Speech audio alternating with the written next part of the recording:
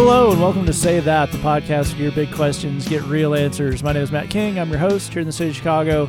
Joining me here is Glenn Fitzgerald, the president of Mission USA. Yeah, and I'm just a little bit too tired. Okay. Normally I try and say something clever. Probably going to be very low-key this episode. I'm just going to go ahead and take a little nap. Y'all go ahead. All right, fair enough. Also joining us is Jed Brewer, the director of Mission USA Productions. It's a great day, and I'm excited we're going to have a great time here today. I'm so pumped. No one likes you when you're like that. Also joining us, all the way from Tennessee, one of the pastors of Christ Community Church, Lee Younger. Hey, folks, what's going on? I was so annoyed by Jed, I almost forgot how to say the word pastor. That was good stuff. All right, we want to open this week. We had a couple of nice notes on our live episode. We had our friend Stephanie on Twitter tweeting a quote from that she did attribute to Jed, but we all know is Jed because of the content. It says, and I quote, "Ministerial cosplay is a favorite pastime of mine." And she hashtagged it, I think you'll enjoy this, Fitz, GlenCon. Nice. Yeah. Whoa. Speaking of GlenCon, we also had our friend Adrian on Tumblr write in wondering, quote, when a bridge convention was coming to a town near her. Well, I think that's an interesting question. It's fascinating, even. I think it's fascinating enough to declare something. What would you like to declare, Jed? Emergency! It's an emergency. Oh, my goodness. Wow. Wow. That emergency scared Glenn. Yeah, a little bit. I got a little freaked out. Okay, so we had people on the internet say nice things. I failed to see the emergency. Someone explained. There is a global demand for a Say That World tour. Yes. Well, I guess Texas, where I believe Stephanie is, and Indianapolis, where Adrian is, are both on the globe.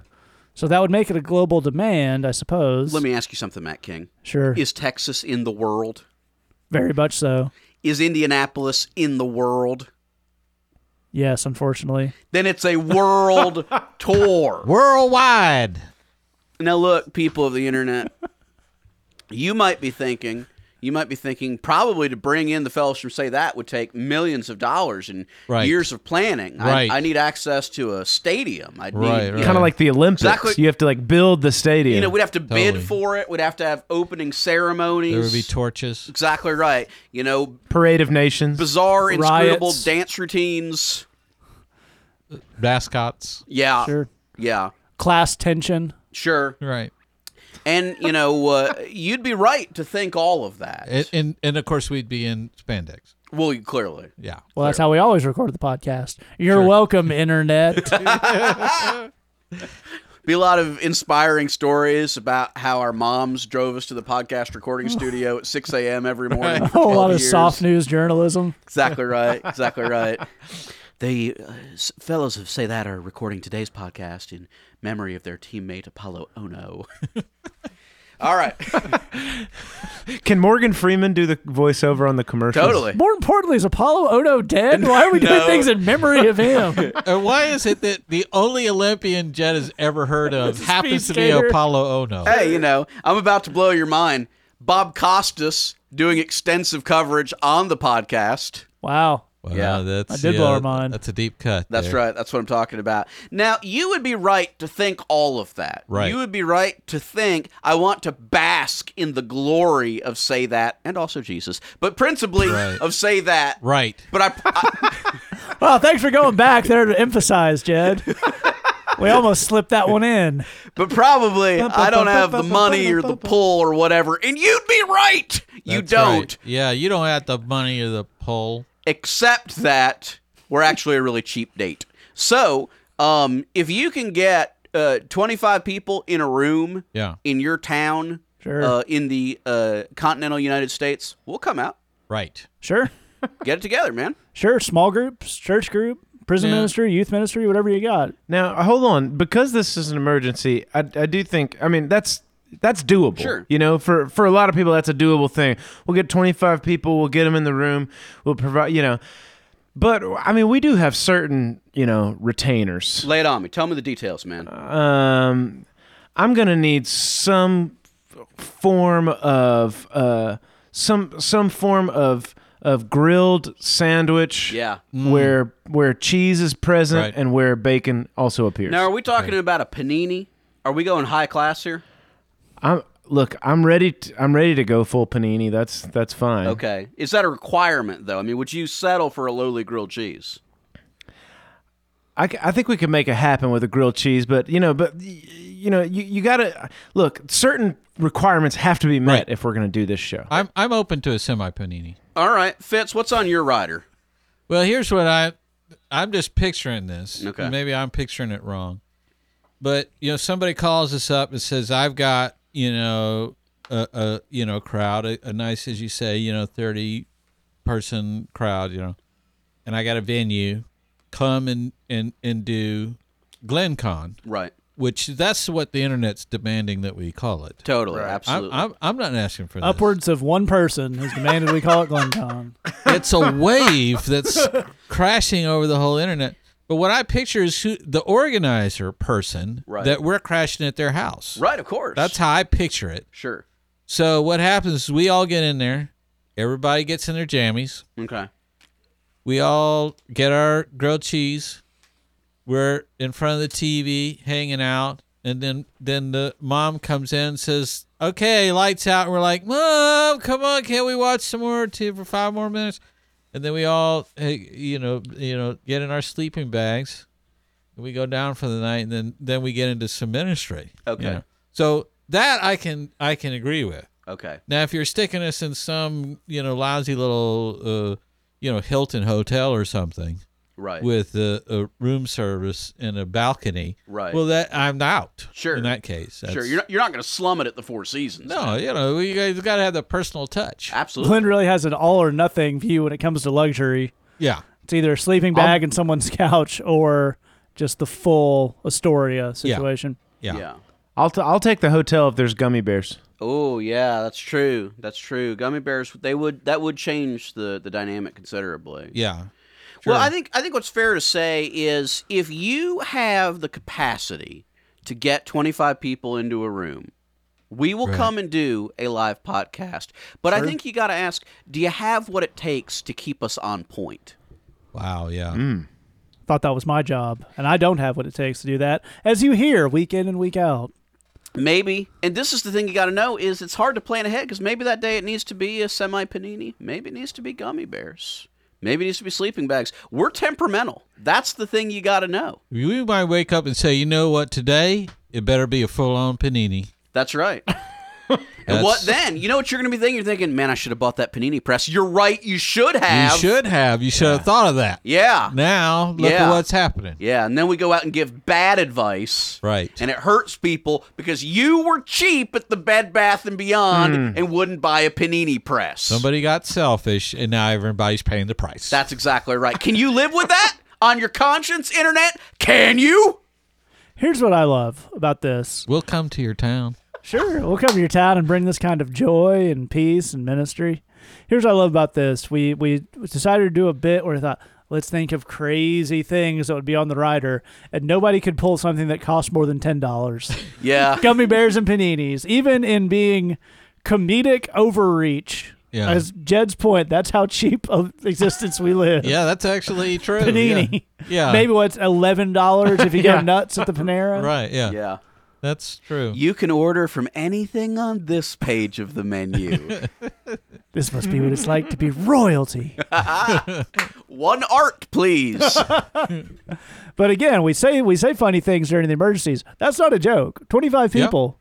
Now, if you book us and say we can do the thing, and then there's less than 20 people who show up, we will rain down the wrath upon you. Yeah. Right. Yeah. Right. It will be very unpleasant. Yeah, what does that entail? Jed will come to your house and eat all your Cheetos out Yeah. of spite while you're trying to listen to something else very loudly in your ear. This is going out to the internet, and as y'all know, you can't lie on the internet, Certainly not. or they'll come and get you. Right. That's what people who report the Onion as news stories seem to think. Exactly. Now, here's what you need to know: is Jed's gonna eat your Cheetos. That's going to No happen. doubt about it. Maybe you want him to eat some of your Cheetos. Maybe don't. Maybe you want to hide the Cheetos. Jed's gonna find the Cheetos. Oh, yeah. Jed's gonna eat the Cheetos. Yeah. That's happening. Yeah. Let's just understand that. Well, you're right. That is just a given. Maybe if we show up and you didn't get the requisite, we'll give you a 5-person buffer. You told us there were 25. There's only 18. Maybe we'll just have Jed break your house. Yeah, Yeah. I've Which done he's it got a before. talent for. Yeah. This happened. We were just talking about this recently, but we all travel for work stuff. We do speaking gigs around the country and stuff, and we happened to be By doing, we all, Glenn means him. yeah. And we were in L.A. Doing a few gigs out there, and we have a supporter there that has a nice house, and he said, "Well, why don't you just come and stay with us?" And That was a mistake. Jed's like, "What's a Cheeto situation?" Right. And we were like, you know what? Forget about the Cheetos. It's a nice place, and he's a nice person. Be a person. Be a person. We'll buy you a bag of Cheetos. Get over the Cheetos. Let's just, let's get on with life. So we go to the place, and we walk in the front door, and it's like a super nice house and nice people. Yeah. They're very sweet and very understanding. Jed walks in, and he grabs a hold of the railing as he's going in the stairs to go in there, and just rips it right out of the wall. And all of us... But wait a minute, is Jed like a superhuman mutant, and this was the moment that his mutant powers just revealed themselves? Yes. Sure. The thing we didn't know that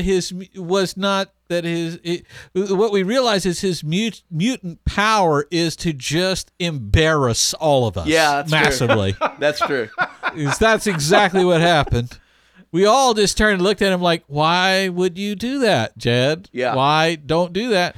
So we all got over that moment, and we got down into the basement where we were staying. It's a really nice little area, and the dog was there. You know how the family dog does when the strangers in the house are just going nuts and spazzing around. It's one of these little dogs, little yappy dog. Yep, yep, yep, yep, yep, yep. And he used to run around driving us nuts while we're trying to kind of unpack. Now, y'all don't know this, internet, but the best show that's ever been made on television is The Dog Whisperer.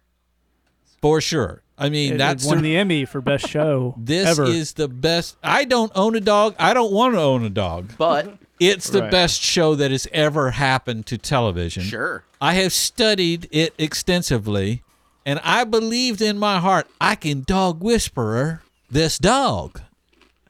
You Not understand? dog whisper it. Dog whisperer it. That's right. And the dog is going crazy. And what happened is I decided to do it. If y'all have seen the show, he's got a move that he puts on the dog. So I put the dog whisperer move on the dog. Now, what happened in that exact moment is that dog made a noise it has never made before that was similar to if you had maybe tied it down and were giving it an electrical shock.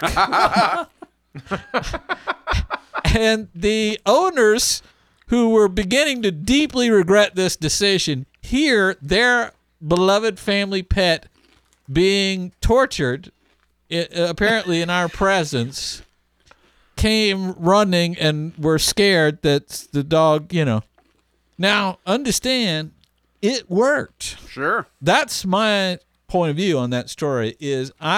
So this is what we're saying, internet, is if you have a fairly sturdy house and maybe you have a problem dog, we will come in there and I will dog whisper that. Now you need to go and leave the place because you might be disturbed by the sounds that happen. But when I'm done with that dog, believe me, we're all going to be on the same page. Right. Because me and that dog saw eye to eye after that. Sure. We had no conflicts. We were bonding. We were friends. Everybody's getting along. So that's what we're saying. We were also never asked So back. you'll dog whisperer the dog, Right. and then Jed will break the house. Yeah.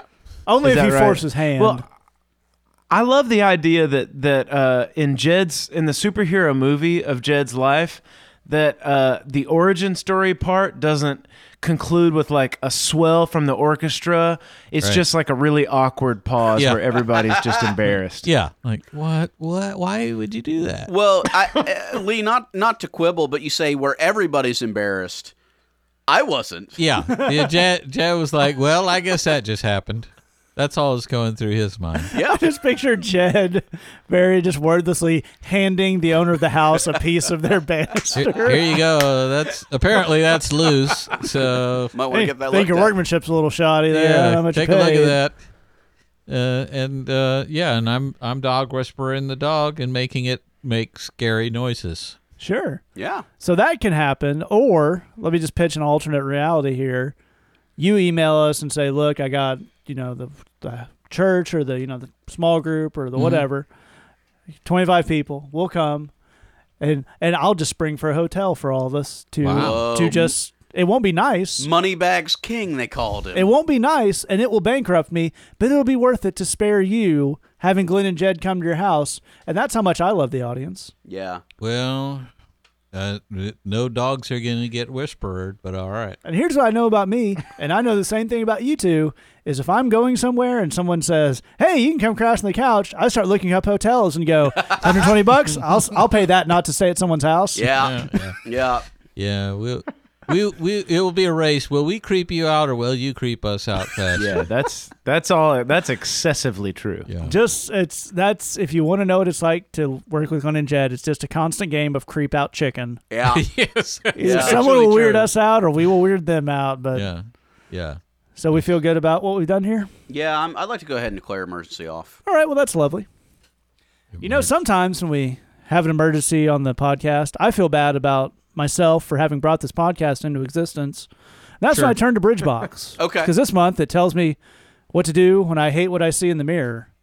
And I'm feeling like I've made the world the worst place for bringing in 15-minute rants about eating strangers' Cheetos and royal family and Osteen in the future. GlenCon cosplay. Sure, GlenCon cosplay, that absolutely falls under the umbrella. Oh, dude, if you bring us to your town, I'm totally showing up dressed as Glenn Fitzgerald. Yeah. That's worth it, folks. I don't know how much. If you got to pay, say I got to pay people $5, it's worth it. Because, man, will that be a whole new level in Glenn and Jed's relationship. Yeah. See, it's, again, things like I'm that. speechless.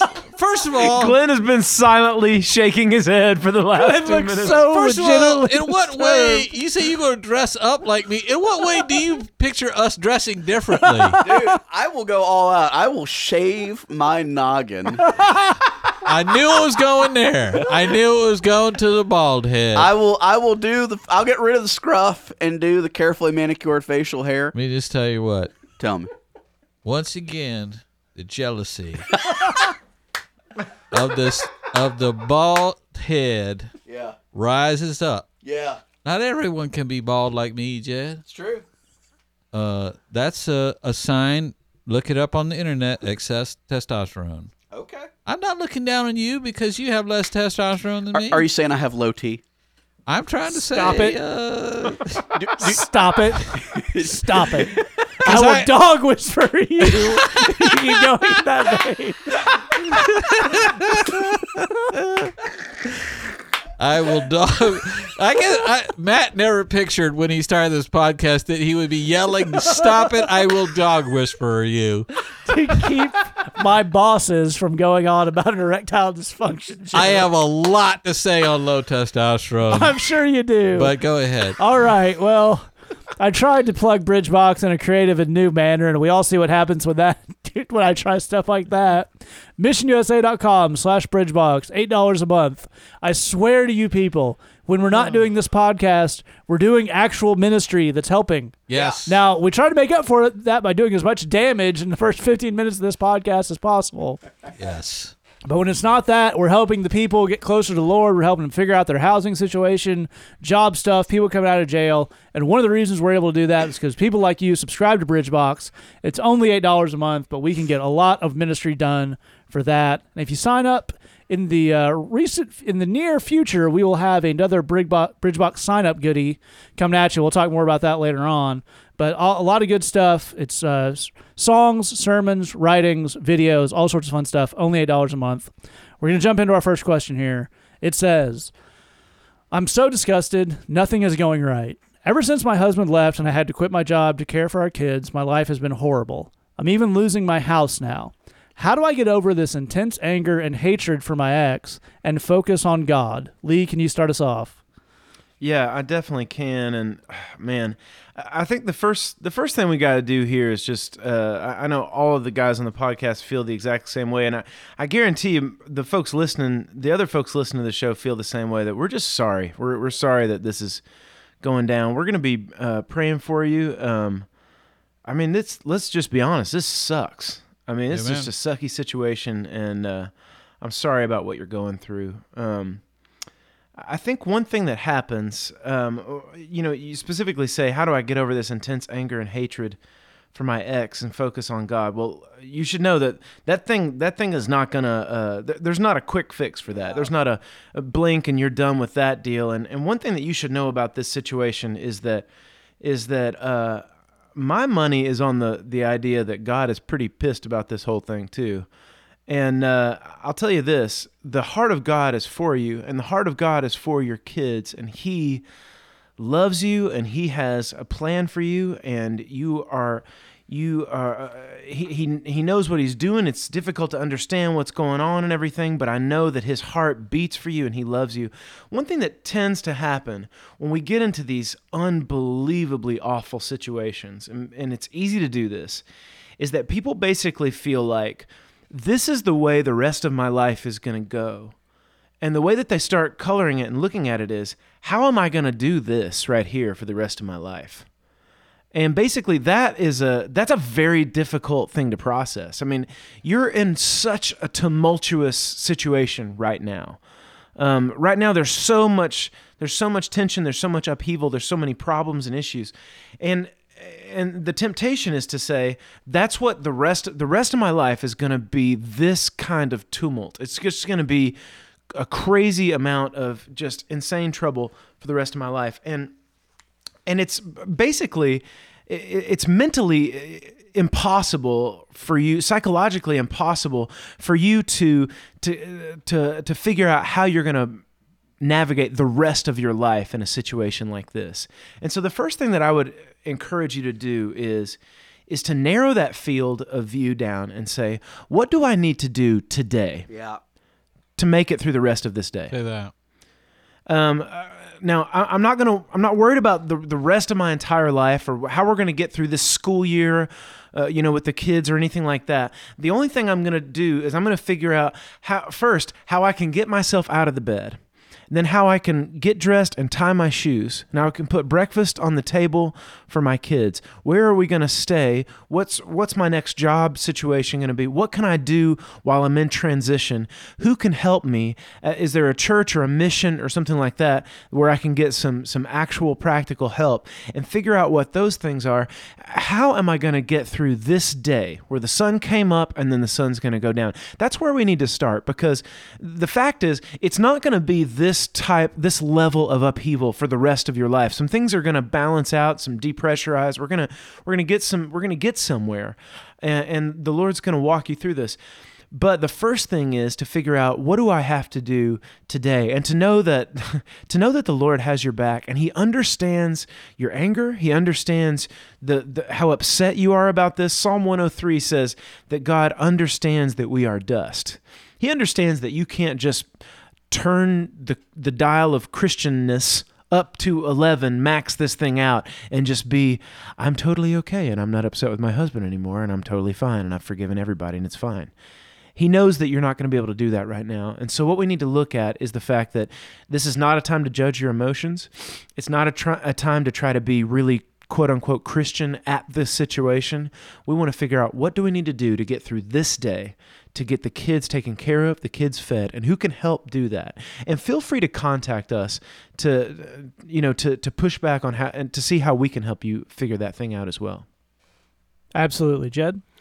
Well, Darlene, I'm so sorry you're going through this. And I agree with everything that Lee said to you. I can tell you, if it helps at all, if I were in your shoes and someone had run out on me and was about to put me and my children out on the street, the last concern I would have is, how can I be Christian about this? I think That's right. I think you're a better person than I am, because I would just have phaser set to kill, and that would basically be it. you're asking, how do I be Christian about this? What do I do? And everything Lee has told you is right on. I just want to echo: do not judge your emotions. That's the absolute worst thing you could possibly do. Lee is right. You got to take this one day at a time, and we got to plot a strategy on how we move forward. Oftentimes, in the midst of difficult experiences, we want to ask the big questions. We want to ask why and what does this mean, and that's the wrong time to ask those questions. Amen.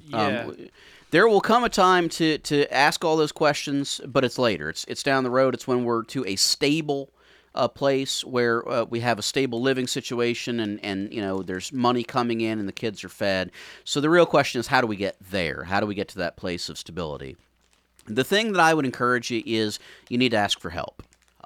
There is no shame in asking for help. Let me repeat that. There is no shame in asking for help.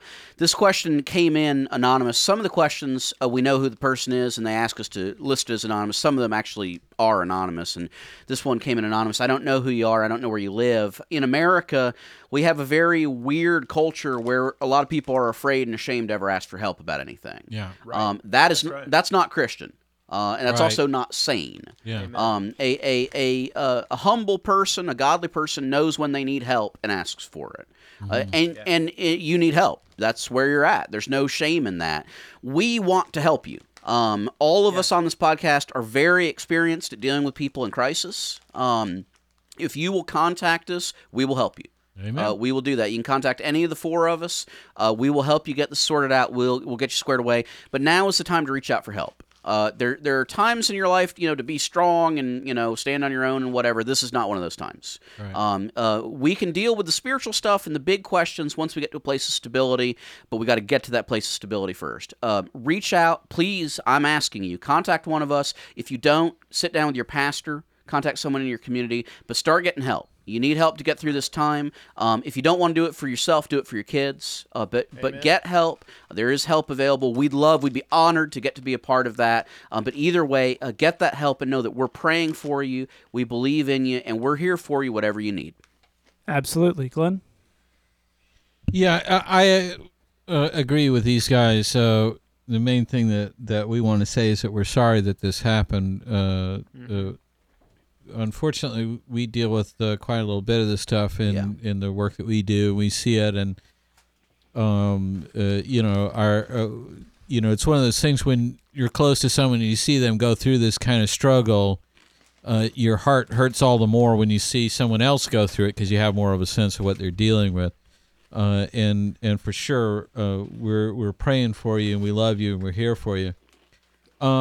I think the toughest thing about what you're going through is we tend to try and write the story of our life in the way that we live it out. We say, I'm going to fall in love, get married, have children, get a house, live happily ever after, have grandkids, blah, blah, blah. We have that story, and then we try and live in such a way as to make that story come true the way that we've put it together. And then something like this happens, and that story is over. That's what we've lost. We've the way that we scripted this thing out is gone, and it can be a really tough thing to deal with, and we can be bitter about that. We can really struggle with that. And I'd have you zero in on that as the main thing that I think that you're going to be dealing with is this idea of I thought my life is going to be something else. And what it can do is leave you with a sense of, I don't know if I'm prepared for this version of my life because I never pictured it coming out this way. But here's the thing that you should know about that, spiritually speaking, is all of the growth that I have in my walk, all of the strength that I have in my walk came from dealing with situations where God completely changed the story that I had written for my life and for my situation, and just destroyed that and rebuilt something else out of that. So we, that's one thing I'd have you look at. Second thing I have you look at, simple exercise. get a piece of paper out and draw a line down the middle. On one side of that paper, I want you to list out all the things that will drain you, because you are dealing with enough. Bless your heart. We got to reduce the stress and the strain. Look at what will drain you. Anger will drain you. Bitterness will drain you. Worrying will drain you. Being around negative people, being around people who are trying to say bad stuff about this whole breakup stuff will drain you. Wallowing in stuff will drain you. And then on the other side of that page, I want you to write down all the things that will build you up, whether it be church stuff, listening to worship CDs, getting into your word, spending time, getting a manicure, going to the movies, whatever it is. Figure out that stuff and figure out how can we maximize that side of the list and minimize the other side. And I would, just as I go away from that, I would totally reiterate what Jed was saying about don't do this alone. Yeah. Here's what you need to know. All of us in this Christian walk, we all need each other. We need that encouragement and support. You're in a situation where you can't ignore that. The reality of that is hitting you. But the truth is that's the way it was all along. And I would tell you this. The stronger a Christian I know, the more often they ask for help and input. The weaker a Christian I know, the less likely they are. So don't feel like that, puts you in a bad light. Absolutely. One thing I would tack on to the end real quick is, again, as Jed pointed out, this is the whole question that came in anonymously, so we don't know any more about your situation. But just reading the service stuff of it, you're not the one who's wrong here. Yeah. So we talk, as Glenn said, sometimes it's easy to get bogged down and stuff. Anybody you're going to for help whose first question is, well, what did you do to make your husband leave you? Yeah. So that person, we're done listening to that person ever. If we gave money to their church, we don't give it anymore. One of the weird blessings, I know it's odd to call it a blessing, one of the odd positives of a situation that is this black and white sucky is what kind of people you're dealing with by the way they react to it. Yeah. So it sucks it's happening to you. And one thing I will point out, again, we don't know where you live. If you want to get back in contact with us, maybe we can help you on this. But we deal with this a lot in Chicago. There tends to be some social services for people with families, for especially women who want to work, whether that be childcare or shelter stuff or whatever. So there's definitely, there may be more stuff out there than you know about. And find someone, whether that's a social services wing in your city, or you can email us who can help you, put you in touch with all that stuff. All right, move on to our next question here. It says, as an engaged Christian couple, how can we prepare for the practical stuff of marriage, like learning to live together, making decisions, and figuring out sex? Most people I ask only seem to paint this picture that everything will be perfect and there will be no problems and everything will work out perfectly all at once. Yeah. You'll get your turn. Jed starts off. All right. All the married people are laughing. Take note. Yeah. Well, you got the right instinct. That people are painting you a picture that's not true. Look, here's the thing: is every marriage starts out as a disaster. Because yeah, dude, yeah. Because it involves two people who start out as disasters. Exactly right. You got two people who don't have any idea what they're doing, don't have any idea what to do with it. Yeah. There's no way that won't be a disaster. Right. And let's be clear, people of the internet, I love you, but if someone has told you, if you'll just remain sexually pure until marriage and find a Proverbs 31 woman and a Job 29 man, everything will be lovely. Internet, you have been lied to. Hello. That's not how life works. That sets off the BS detector, and as we all know, BS stands for biblically specious. Yeah, I think I came up with that. Totally. Sounds good. Here's the thing. Good marriages, this is a cliche, but it's totally true. Good marriages are the result of hard work. There's no way around that. If you show me somebody with a good marriage, I will show you two people who have worked their butts off to have that relationship be in a good place. Hello. Yeah, dude. So I love your question. I give you three things to look at. The first thing is you need to start now, talk openly about everything. Let me say that again. If you want to have a good marriage, start now, talk openly about everything. Start talking about money right now. Start talking about what's important to you, what you care about, what you don't care about, and understand, if we're engaged, if we've reached the point where we're planning to get married and we're preparing for that, now is the time for brutal honesty in those discussions. Yeah. So what that means is if you're going to talk about money, and you need to talk about money, that needs to start right now. It's time. Do not paint a best case scenario of what you think about money. It's time to say, look, here's something you need to understand about me is we can budget whatever we want, but if I don't start my day with Starbucks, I'm going to kill you. You just need to know that. I mean, I will murder you if my day doesn't begin with a nice coffee. That's fine. That's as it should be. Now is the time to discuss these things. If I understand, if I can't go to the movies at the end of the week, it's going to be a problem. That's, it's going down. You need to be honest. You need to be realistic. Likewise, it's time to talk about sex. A good sex life comes from good communication. There's no way around that. A lot of people, and they come by it honestly because Christian culture does a terrible job with this, feel like sex is icky or dirty or something we shouldn't look at. That's a bad call. If you want to have a good married sex life, you got to start talking about it now. That means talking about things that you're interested in, talking about things that you like, talking about things that are turn-ons, and talking about things that are turn-offs. That should be a frank discussion. Yeah. If you're afraid that maybe that would lead you into temptation, do it over the phone. Go somewhere else and talk it out over the phone. But you need to start talking it out now. Every topic you can think of. How are we going to deal with family? When family misbehaves, what are we going to do about that? Yeah. Talking about kids. What do we want? What are our hopes? What are our dreams? What really matters to us? What are our core values? What are the things we feel like we can't live without? What are the things that we feel like are negotiable? Talk about everything. The goal of that is not only to get you on the same page, this is thing 2, the goal is to figure out off of that what needs work. Yeah. Because if you're being open and honest, what should happen is it should start revealing to you that you have issues. Right. Because you do. Right. And the goal is to figure out where are those issues. Your goal, if you want, and this is a big goal, don't hear me saying you can do this in one step. You can't. It's a lifelong goal. But if you want to have a good marriage, your goal is to grow to be a person who is whole and complete in Christ. Right. Let me say it again. If you want a good marriage, your goal needs to be a person who is whole and complete in Christ. In other words, you're not looking for your spouse to complete you. Right. They're there to compliment you, not to complete you. Those are two very, very different things. I see a lot of stuff on Tumblr of, I just need you. Just need you to be with me. Dude, if you need that other person to be with you, it's not love anymore. Right. It's become something else, and it's certainly not a Christian marriage. A Christian marriage is built on two people who are able to stand on their own independently. And while we're on that subject, let's be very clear. It's time to kill whatever issues you've still got related to old relationships. That means whatever you've got to do to let those go, it's time to do it now. Glenn coined this phrase a couple weeks ago. I think it's perfect. It fits this. You should be able to declare to yourself, my heart is whole.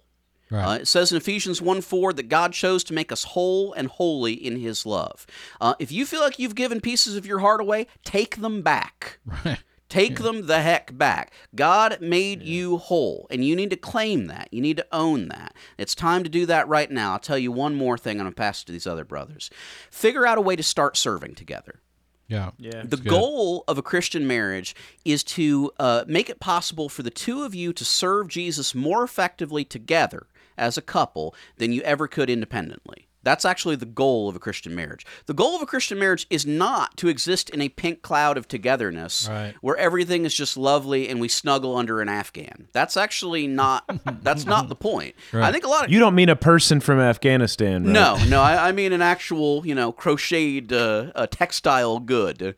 Because that's a whole different thing. That's kind of a... A husband and a wife and an Afghan, that's not... That's a different thing. Yeah. That's wrong. That is totally wrong. We're against that. I'm against it. And possibly racist. I don't know if Afghan is a derogatory term. I believe it's Afghani. Is it? I don't know. I feel like Are you sure? I feel like we intentionally offend right, so many actually, people that we may be unintentionally offending people. You're welcome, Afghanistan. We didn't mean to. I'm just offended on their behalf. Sure. I just like to speak for my Pashtun brethren right now Yeah. and just tell you, all of you are wrong. Stop making up words, Jed, and finish answering. Wow. All right.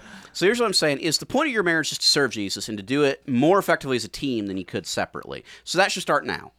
Find a way to serve. Maybe that's volunteering at the youth group together. Maybe that is volunteering at the homeless shelter or the food kitchen, whatever. Find something you're excited about, But get in that motion. I can tell you right now, dude, one of the greatest joys in my life is being able to serve the Lord side by side with my wife. I cannot imagine what my marriage would look like if we didn't get to do that. Yeah.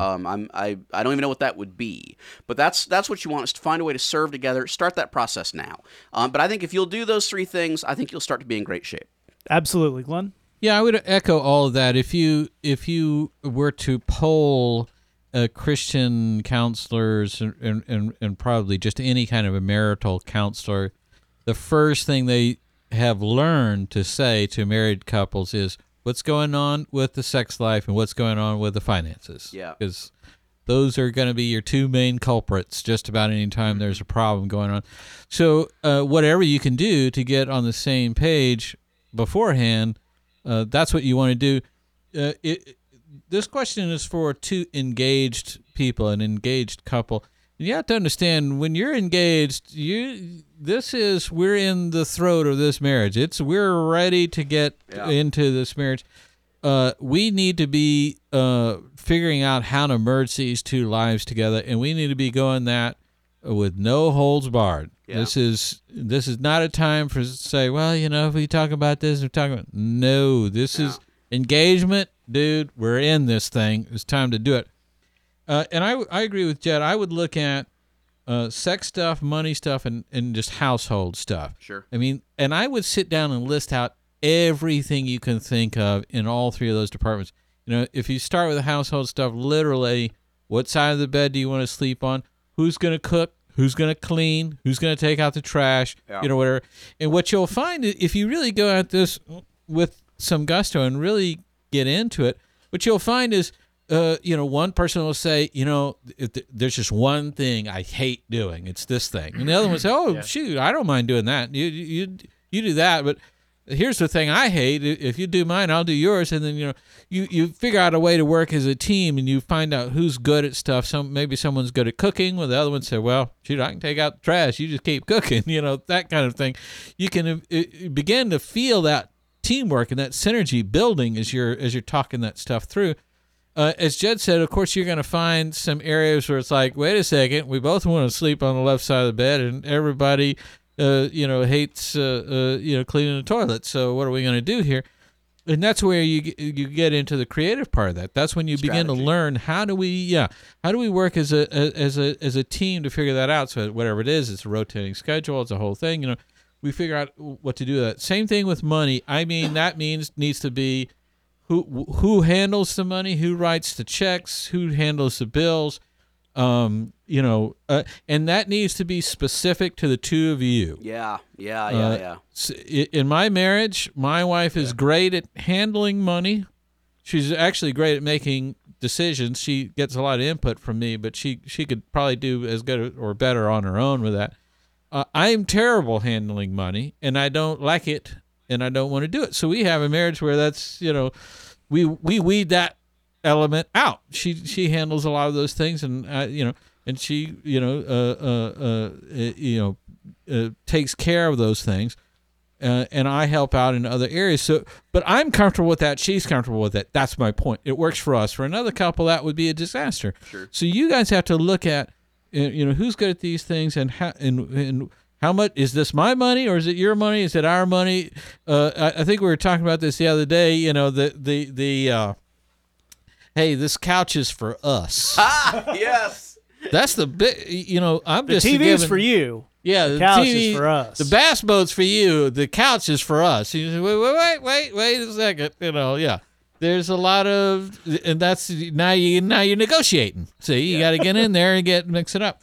And as Jed said, I would go over every inch of every sexual everything. Yep. And I know what you people out there are thinking, that this means we have to confess all of our past iniquity. No, I am not talking about that. What's wrong with you people? You will creep each other out at the drop of a dime. Yeah. I'm not talking about that. And think it's holy? Yeah. Oh, please don't. When it's uncomfortable, it must be holy. Yeah. Mary, before this goes any further, I have to tell you something shocking about myself. I'm not proud of things I've done, but the truth is I've been known to look at naked pictures on the internet before. I'm ashamed you're probably rejecting me right now, but, well, you deserve the truth. Yeah. Don't do that. Who's dating Batman, by the way? Exactly. Yeah. That was in the cutscenes. Yeah. There's a whole subplot. Here's the thing: is this needs to be a positive conversation about the future. And as Jed said, this needs to be what are you into? What is your taste? What do you think you would like? Maybe something you'd like to try. Or maybe stuff that how can and it's down to how can we love each other and support one another. What happens if I'm in the mood and you're not in the mood? Yep. So I would talk through everything you can think of in that. Look for every different wrinkle and every different thing that may come up. And the more that you, as Jed is illustrating, the more that you talk that through, that's a 4-month conflict and argument that you solved in about 15 minutes of conversation. Yes. Because you did it ahead of time or whatever. The more you can front load that, the better. I'd just like to tell you right now, true confessions. My wife is my favorite person in the world. We have a great marriage. Every time we have an argument, after we figure out what happened, and it's always we did not talk about this. Yeah. It's a subject, whatever the subject is, it's something we did not talk about it. Right. She assumed one thing, I assumed another, and then a conflict happened. Yeah. Every time. Yeah. And you're saving a ton if you can front load that. Absolutely. Lee? Well, it's interesting where Jed just took it because that's exactly where I wanted to go, which is that right now in your engagement, you need to start learning how to fight. Yeah. Okay. Because you're going to. You straight up are going to. Matt emails us these questions sometimes the day that we record the podcast. This email came in yesterday, and I glanced at it before. At the end of the day, we were getting kitchen cleaned up and stuff, and I started laughing, and Christy said, "What are you laughing at?" I said, "Oh, listen to this." And I read the question, and where it says, "Most people I ask only seem to paint this picture that everything will be perfect, and there will be no problems, and everything will work out perfectly all at once." And we had a nice little laugh about that. Here's the deal.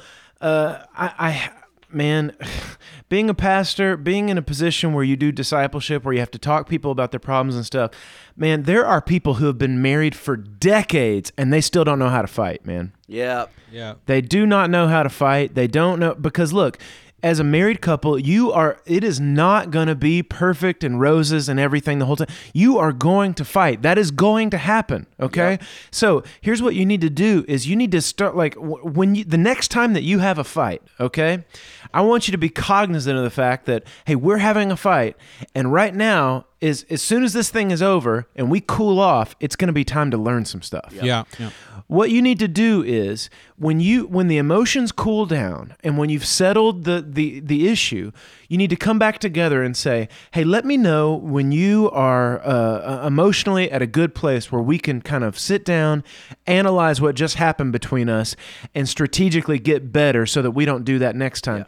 Yeah. Christy and I found out some things real early on, just even dating, even before we got engaged, that we had some non-negotiables when we're fighting. Hey, when we start getting into it, this thing right here, if you do this, I don't know why, I don't know where it came from, but if you do this one thing, I will lose my mind. And Right. I will be Yeah. an impossible human. Yeah. I will not be able to carry on if you do this thing. And then she would say, well, it's good you bring this up. If you do this thing, I will hurt you physically, Right. and it will be impossible for me to stop until you are dead. You Right. know? And so it's one of those, it's like, you're going to find these things out that you're going to have non-negotiables about fighting. Don't try to live in some candy-coated Christian world where you're not going to fight, because you're going to fight, man, but get good at it. One of the things that, look, Christy and I, we still have our things, but I'm telling you, we are getting better at it. And we've got friends our own age and people that are have been married way longer than us, that they'll fight and they won't talk to each other for days, man. No. And they will go cold. No. And one of the things I love is we have worked, as Jed said, a good marriage is a marriage where people have worked hard on it. We have worked hard on this, man. We have figured out what it takes for us to disagree, to how to deal with our emotions. And look, it's still hard, and we're still trying to figure this thing out, but we're getting better at it. And that's the whole key. Talking about it, strategy, getting better at it, because you're two sinful people. It's like this impossible, it takes this impossible amount of cooperation, this impossible amount of grace and kindness and understanding. And so to figure that out, we've got to be smarter than our emotions. We've got to figure this out strategically. So after you fight, when everything cools down, make a deal that you're going to have a conversation, come back together and learn something from it and refine your style. Meet in the middle somewhere and get better at it, and better and better and better at it. It's an absolutely great point. I want to tack on the end here real quick. One thing about who to take advice from. Yeah. As you've just learned in the last three answers here, everybody I know with a really solid marriage is not shy about talking about how hard that is. Yes. Yeah. Here's the thing I know about the three people on this podcast, and I have other great friends who have great marriages. They have excellent marriages, and it almost kills them on a weekly basis. And they will tell you that. Yeah. Now, there's a certain number of people who I've heard of this. I'm stealing this from some stand-up comedian, I can't remember who, treat marriage as a pyramid scheme. Yeah. Where they just want to get you in, man. Yeah. It's great. It's awesome. Yeah. And I think the real weird thing about it, and you put it perfectly, and you put it at the end of your question, everything will work out perfectly all at once. It just happens. Bless their hearts. I have never met a pastor talking about their marriage who didn't just know. Yeah. The first time they met her, they just knew. I just knew. Now, they just knew about 20 girls before that, but we're leaving that out because I'm on stage and I'm telling a story. Right. So, be aware of what you're hearing, be aware of what makes sense, and be open to the fact that the best marriage in your church may not be with the guy on the stage. Yeah. Sure. Yeah. Yeah. Pastoring, ministry in general, is tough on a marriage. Yeah. And you're also dealing with a line of work where, unfortunately, some people have to stay married to keep their job. So it's tough. So be aware that it may be the young couple who helps out with the youth group, and maybe the old couple who helps out in the church nursery or who cleans up after the service. But ask God to give you eyes for what the actual marriage you want in your church is, and that's who you should listen to. We're going to jump to our last question here. It says, could you please explain the idea of being a new creation while still living inside our sinful nature? I believe we get renewed daily, growing in Christ-likeness, yet never achieving perfection until the afterlife. I understand that in my heart, but it's hard to put into words. How can I be new, yet still be old? Glenn, can you kick us off? Yeah. You are not your actions. Hello. Transformation is that God's talking about is a state of being. You're talking about actions. It's two totally different things. If you think I am the stuff that I do, then it's confusing. And a lot of people do feel that way. That's a lot of Christians. If you say, are you a good Christian? They say, yeah, I do a lot of good stuff. I go to the Bible, I go to church, read the Bible, boo, boo, boo. If you say, are you a bad Christian? Yeah, I'm a bad Christian. I don't do this. I don't do that. I should be doing this. I should be doing that. I'm not. La, la, la. It's not an act that we're putting on here. This is not something that we behave our way into. It's not. We are not the sum total of our actions. That's not where we have our worth. That's not where our lives find meaning. My worth is measured in the blood of Jesus Christ that was shed for me. I can't give you a good reason why he did that. I can't give you a good justification why he did that. I can't even give you a good piece of logic as to why he did that. He did it, and that's what I'm worth, period. Now, my actions compared to that mean diddly squat. There's nothing impressive about my actions compared to the sacrifice that Jesus made on my behalf. I'm not putting that in there. The second thing that I would have you look at is the state that you've changed your state of being. That's the change. That's the new you. And that is creating a transformation that's taking place from the inside out. Now, the reason why you're confused about that is everybody else you're looking at is trying to change from the outside in. Yes. Let me dress up the part. Let me look the part, act the part, whatever. I'm going to talk like a Christian, walk like a Christian, quack like a Christian, and then everybody's going to say, hey, this dude is a Christian because he's acting his way into it. And then I'll be confused into thinking I'm a Christian, and then God will be confused into thinking I'm a Christian. And that's how this sounds stupid when I say it out loud. I don't know why it makes sense in your head, bless your heart.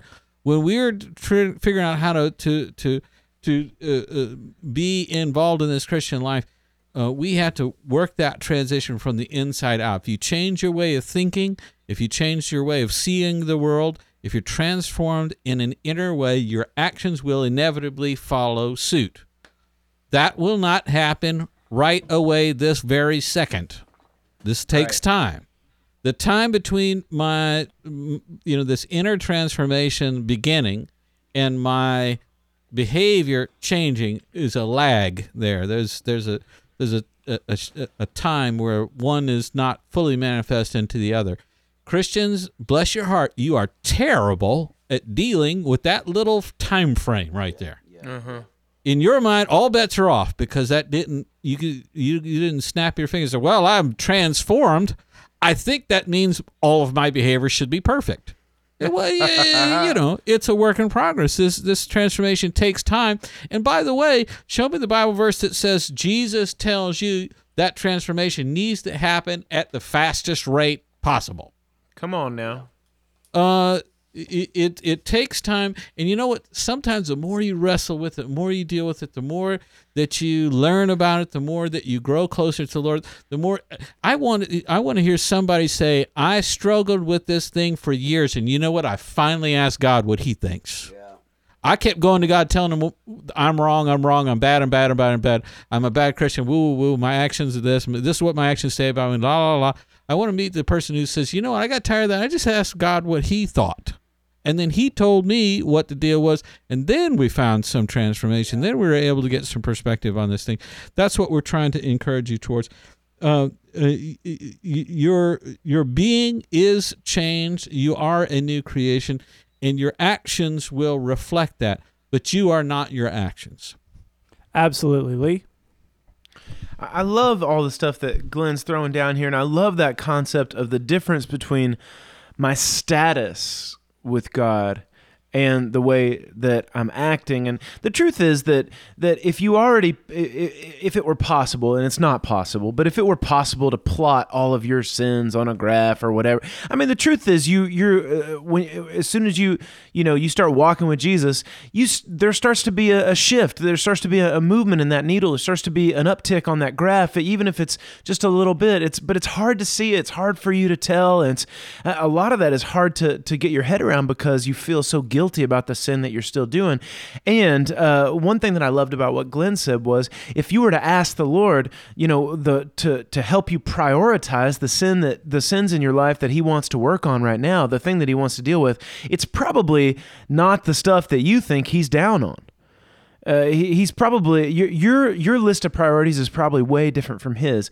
I love all that stuff that he said. I just want to throw a little picture in here because one thing you said is, I mean, you've actually got this grasp of it. That I know I'm not going to be there until after I'm gone. I understand that in my heart. It's hard to put into words. How can I be this and still that? I'll give you just one little illustration, and that is with we have Christy and I have a little boy named Jack. He's almost 5 years old, and he had a problem when he was a little baby where there was a lot of fluid built up in his ears, and he basically couldn't hear anything, and we didn't know this. But it was messing with his equilibrium. The only thing we knew was that he was not on track for when babies usually start transitioning from crawling to walking. He just wasn't doing that thing. And there's a big kind of range for when babies start to walk, but Jack wasn't walking at 20 months, which is typically that's a pretty late it's pretty old to be walking. And then kind of 21 months, 22 months, he still wasn't walking. We took him to this like ear, nose, and throat specialist or whatever, and they found all this fluid on his ears. They did these tests, and they did this thing where they opened it up and they got all this stuff out, and they basically told us this kid can't hear. And that's messing with his equilibrium. It's messing with his balance, the whole thing. And that's probably why he's not walking. After they did that, pretty soon after that, he started walking. And one of the things is, as a dad, watching all of that transpire, I wasn't frustrated with him. Yeah.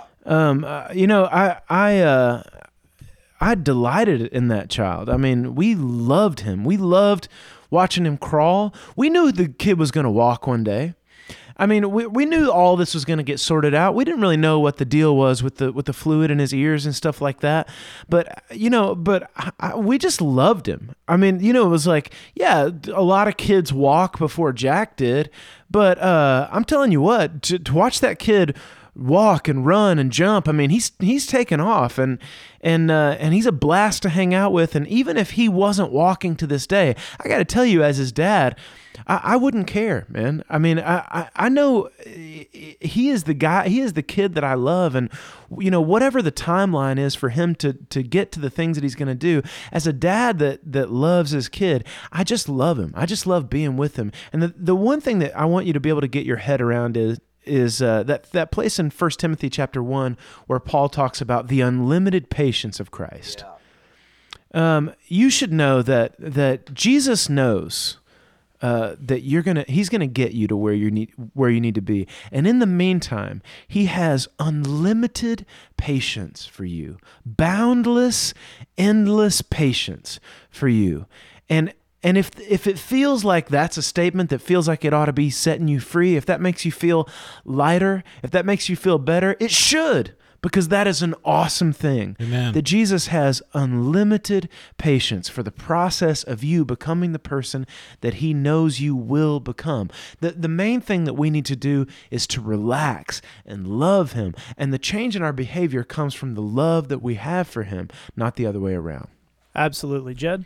Well, I'd like to start by saying that between Fitz and Lee, I don't think there's any meat left on that bone. Both those answers are killer, man. Thank you. And people on the internet, y'all are blessed, man, to be able to ask questions and get those kind of responses. Look, here's the thing I would add in is that sin is boring. This is the thing, man, is Christians act like their sin is the most fascinating thing in the world. They focus on it a lot. You won't believe what I did. Oh, my Probably goodness. Will. Jesus came and died so that we could talk about something other than your sin. Yes. Yes. That's the whole point. Look, man, I'm a sinner. I'm a sinful being. I can be a real jerk. I do wrong things. None of that is interesting at all. I'm working on it, and I'm trying to follow the Lord and let him set the agenda and the pace. I'm working on it, but I'm a sinner. But it's not interesting. That's boring, man. Now, if you tell me, there are people going through a hard time, and you could write a song, and God would use that song to set those people free and encourage them. Now, that's interesting. Yeah. If you tell me there's people in Cook County Jail that don't know what to do with themselves, and you could make a comic book, and it would totally change the trajectory of their life, well, that's very interesting. Yeah. That I'd love to talk about. My sin, not interesting. Yeah. Very, very boring. Yeah. It's taken me a long time in my life to realize this, long enough that I'm somewhat embarrassed to admit it, but here's what you need to know about the devil is that his number one temptation is distraction. Yeah. That's actually his thing. Understand, you have a purpose to your life. You have a mission. Whether you want that to be true or not, it is true. You were created in it. God had prepared good works in advance for you personally to do. There's work for you to do. The devil does not care what you do as long as you don't do that. Yes. Exactly right. You could be a dude who goes to orgies, or you could be a dude who just takes up the pew at your church. He doesn't care as long as you don't do that work that God created you to do. Right. That's the only thing that he cares about. And again, that's all distraction. That's all a sense of a false narrative about your life. Mm-hmm. That's the devil's. I can tell you right now, for me, that's the only thing he's trying to do all day, every day, is paint a false narrative about who I am and what's going on in my life. Right. That's the only temptation he's ever putting on me. And I bet it's true for you too. And if we pause for a second and we say, I get that you're trying to distract me. What are you trying to distract me from? There you go. Okay. That's going to change everything. Yeah. Because understand, the sin never could satisfy you. If it could, you wouldn't be a Christian today. If the sin had worked, whatever your sin of choice was, if it had worked, you wouldn't have turned to Jesus. You would have been happy as a hog and slop, just kept doing that. Sin couldn't work then. It doesn't work now. It's not satisfying you. It's boring. It's not interesting. So the question we ought to be asking is, God, what do you have for me?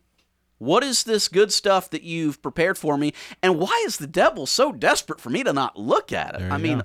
there are days in my life where it feels like that devil is frantic Right. for me to not look over in a certain direction. Yeah. And again, a smart man in that moment goes, what's over there? Why is he so concerned about that? That's the thing I'd encourage you to start asking in your prayer life, to start asking at your Bible study, to start asking your pastor is, what am I not looking at in my life? And I don't mean what sin area that am I not even aware of. I mean, what good stuff is God doing that I'm not paying any attention to? Yeah. I would dare you, when you go home, when you have prayers tonight, I would dare you to pray this to God. Say, God, can we set aside sin for 1 week and talk about something else? Right.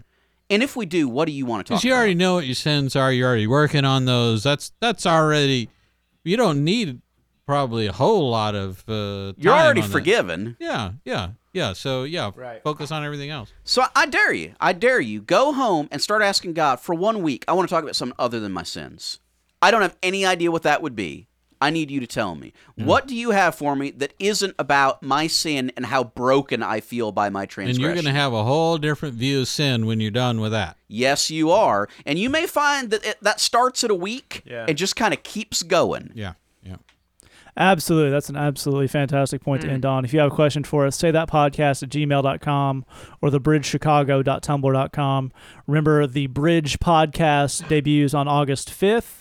It's a Monday. We'd really appreciate it if you give it a listen, subscribe, leave a review. That'll Leave help a us. review. Yes, that'll help us get seen and move up the iTunes rankings. And if you've seen the new and noteworthy of the religion section, could really use a shot in the arm. Leave That's us all a I'm saying. review. Yes, leave a review. Also, missionusa.com/bridgebox. That's our Bridgebox service. Tons of cool stuff to fuel your walk. And your $8 goes to support frontline missionaries right here in Chicago. I guarantee you we can get a lot of ministry done with your $8. We appreciate you listening. Yeah. Just remember, we love you. God loves you. There's nothing you can do about it. Let us eat your Cheetos.